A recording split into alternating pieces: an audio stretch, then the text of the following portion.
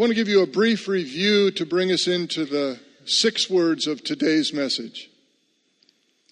Jesus is teaching his followers how to pray. He begins with how we ought to be addressing God.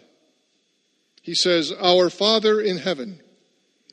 We discovered that these 4 words can be said and understood in 3 ways. First, our Father in heaven. With the word "our," Jesus expresses an emphasis on community. And in the Bible account of creation, God first says in chapter 1 of Genesis, after creating, he says, "It is very good." And he's pleased. But shortly after that, in chapter 2, he says this, "It is not good for the man to be alone." He wasn't just talking about a wife, though a wife comes from that conversation. He's talking about we're made for relationships. God made each of us and all of us for community. It is not good for a man or a woman to be alone. It's good to be in relationship with other people. Second, we can read those first 4 words, our Father in heaven. God is our Father by creation. He made us. He made all of us. God is also our Father by redemption. But note, that redemption had not yet occurred when Jesus gave this teaching. It happened shortly afterward. That redemption is meant for all of us, that holy and healthy intimacy of a parent and a child. God so loved the whole world, he wanted all redeemed. He's not willing that any should perish, but that all would reach repentance. And third, we can read those 4 words, our Father in heaven. God our Father who is in heaven. Heaven, a place of perfection, a place of wholeness, a place where all is well all the time, a place of eternity, a place of abundance, a place of holiness.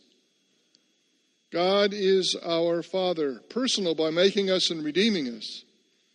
But God is also holy. He is perfect. He is whole. He is eternal. He is the giver of life abundantly. And it's in that theme, God's holiness, that Jesus continues teaching us his prayer by acknowledging what God, our Father in heaven, wants. Jesus declared that the first thing God wants is to more fully seek and express his holiness. So he teaches us to pray, "Hallowed be your name."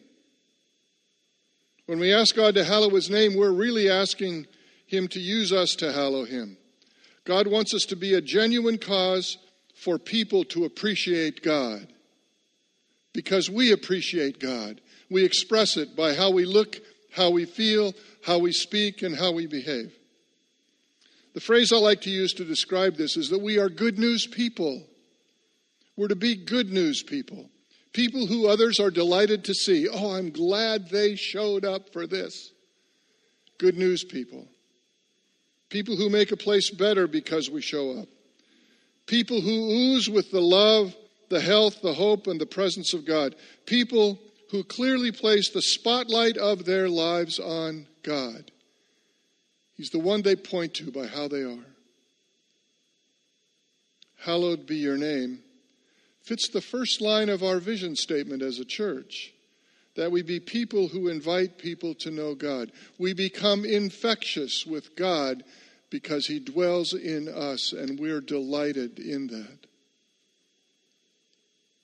As good news people, we are to be examples of our Father's character. Jesus continues acknowledging what God wants by praying, "Your kingdom come, your will be done on earth as it is in heaven." God wants his heavenly kingdom to come to earth.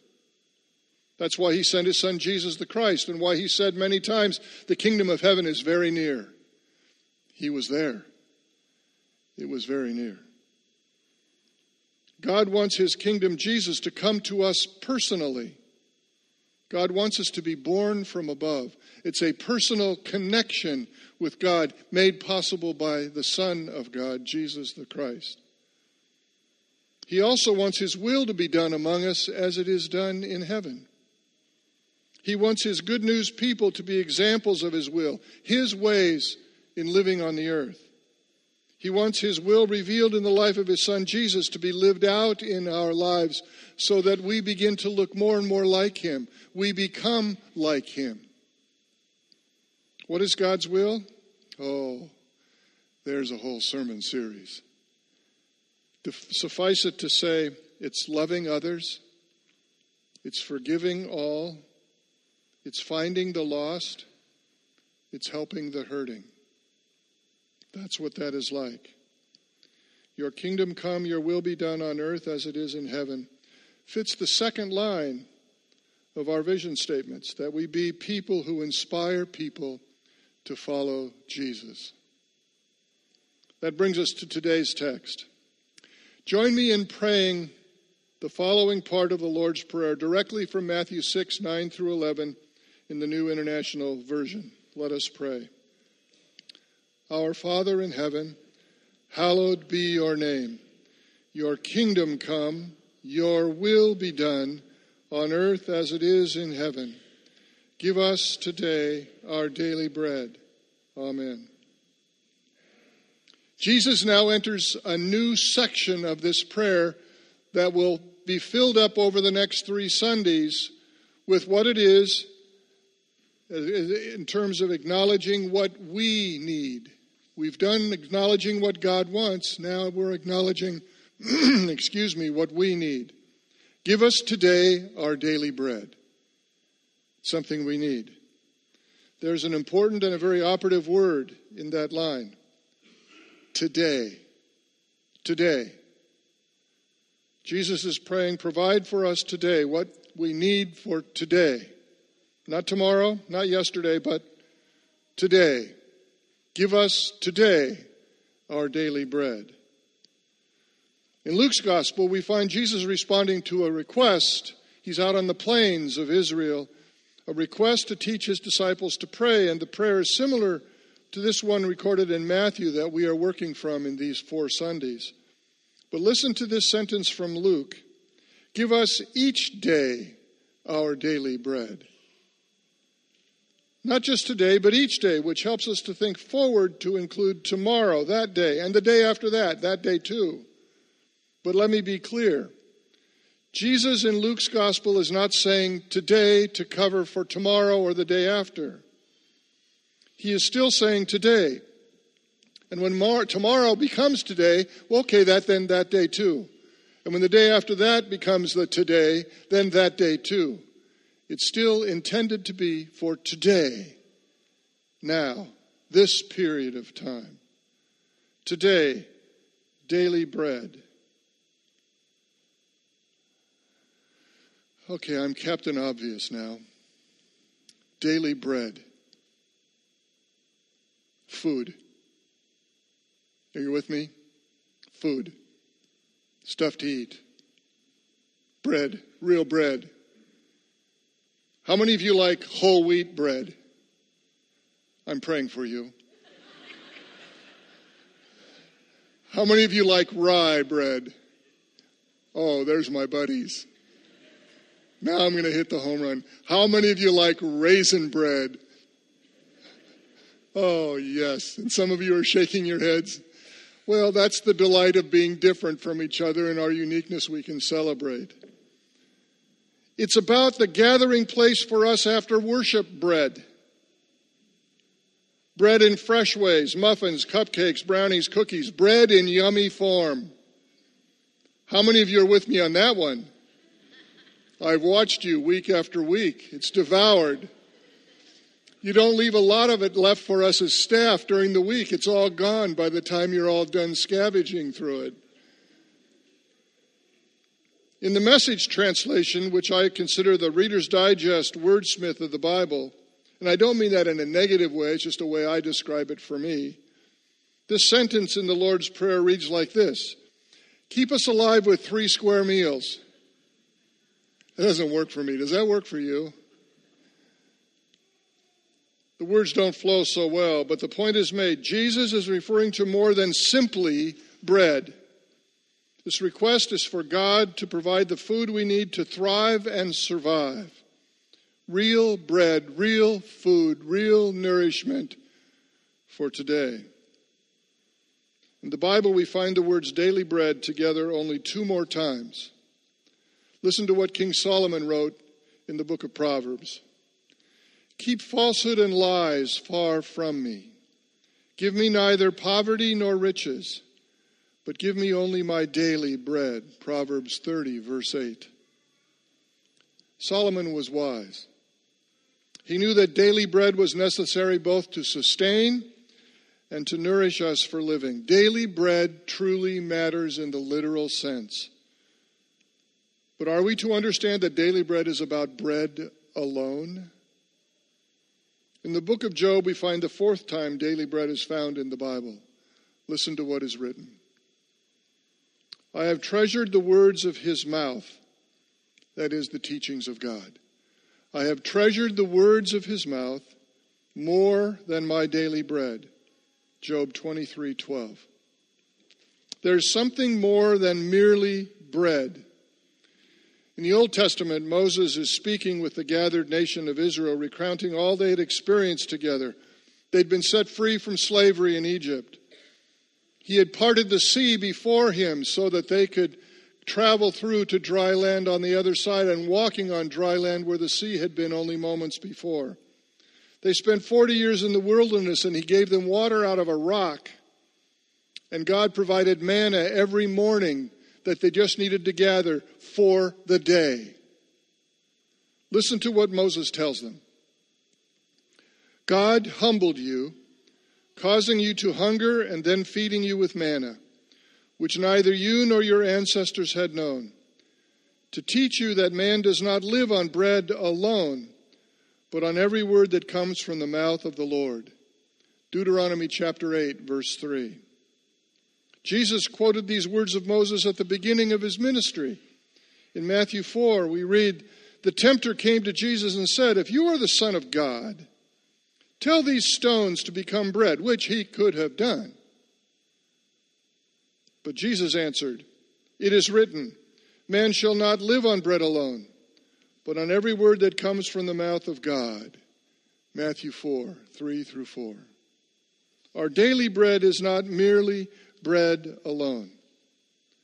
It is real bread, but it is more. Our daily bread is also the bread of life.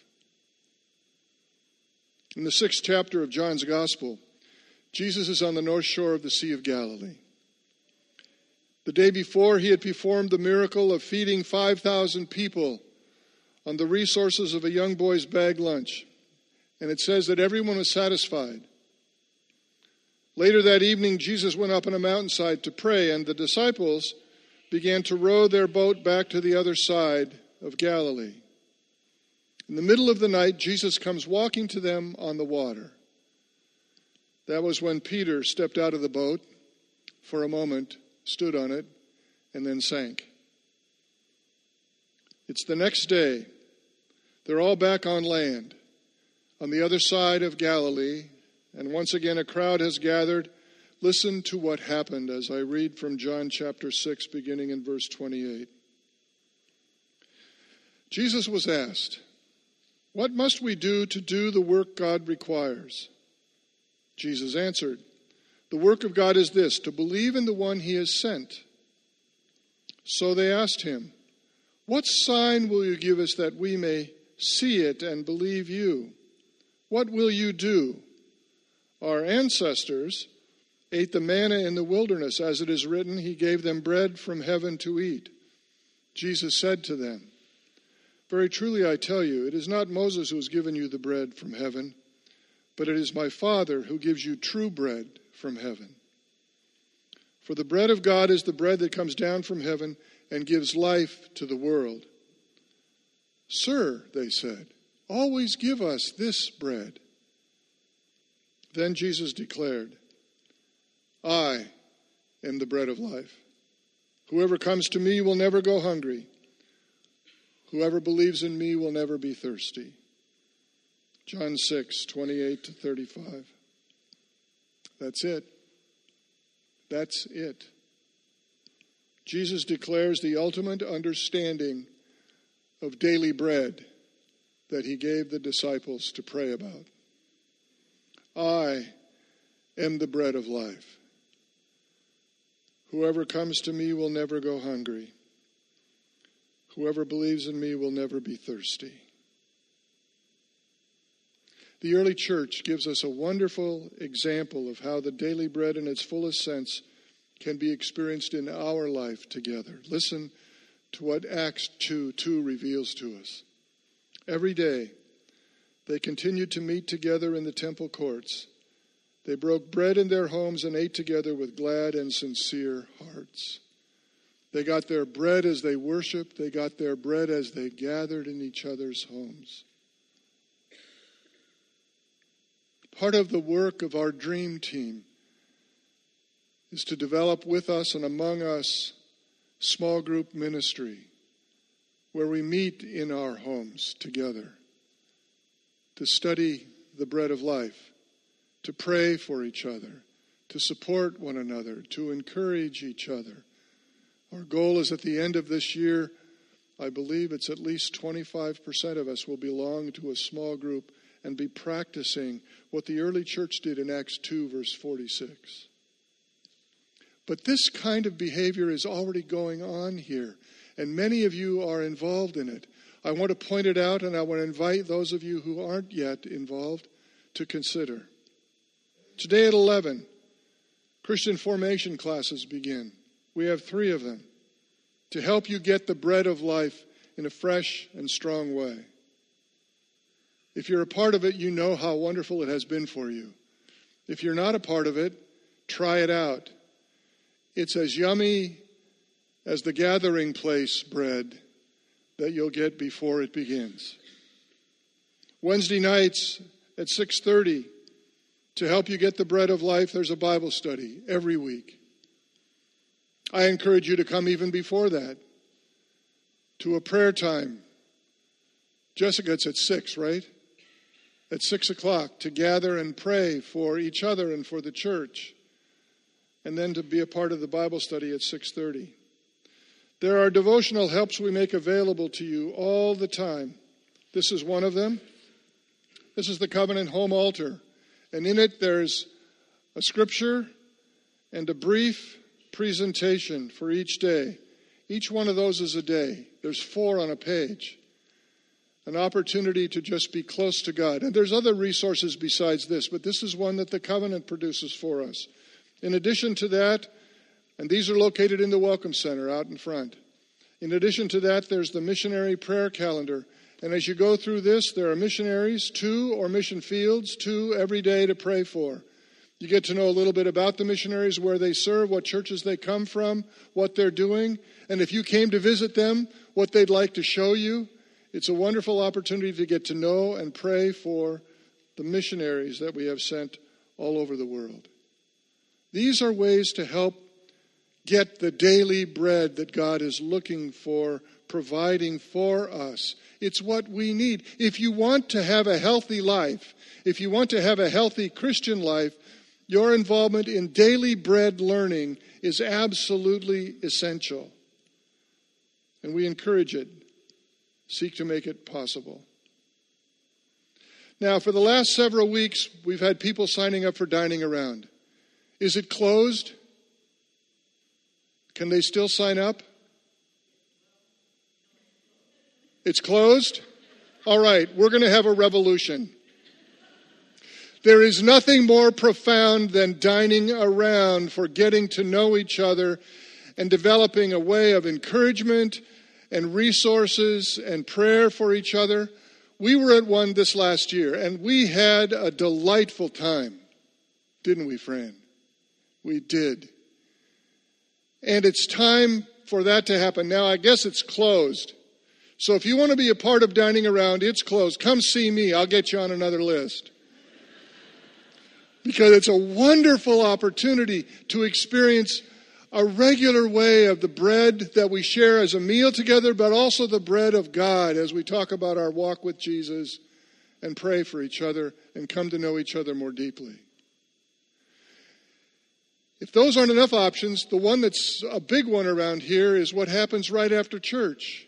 We call it fellowship. What it really means is coffee and cookies and cakes. And today there's little hot dogs and barbecue sauce. And Now I've lost you all now. That's the end of the message for most of you.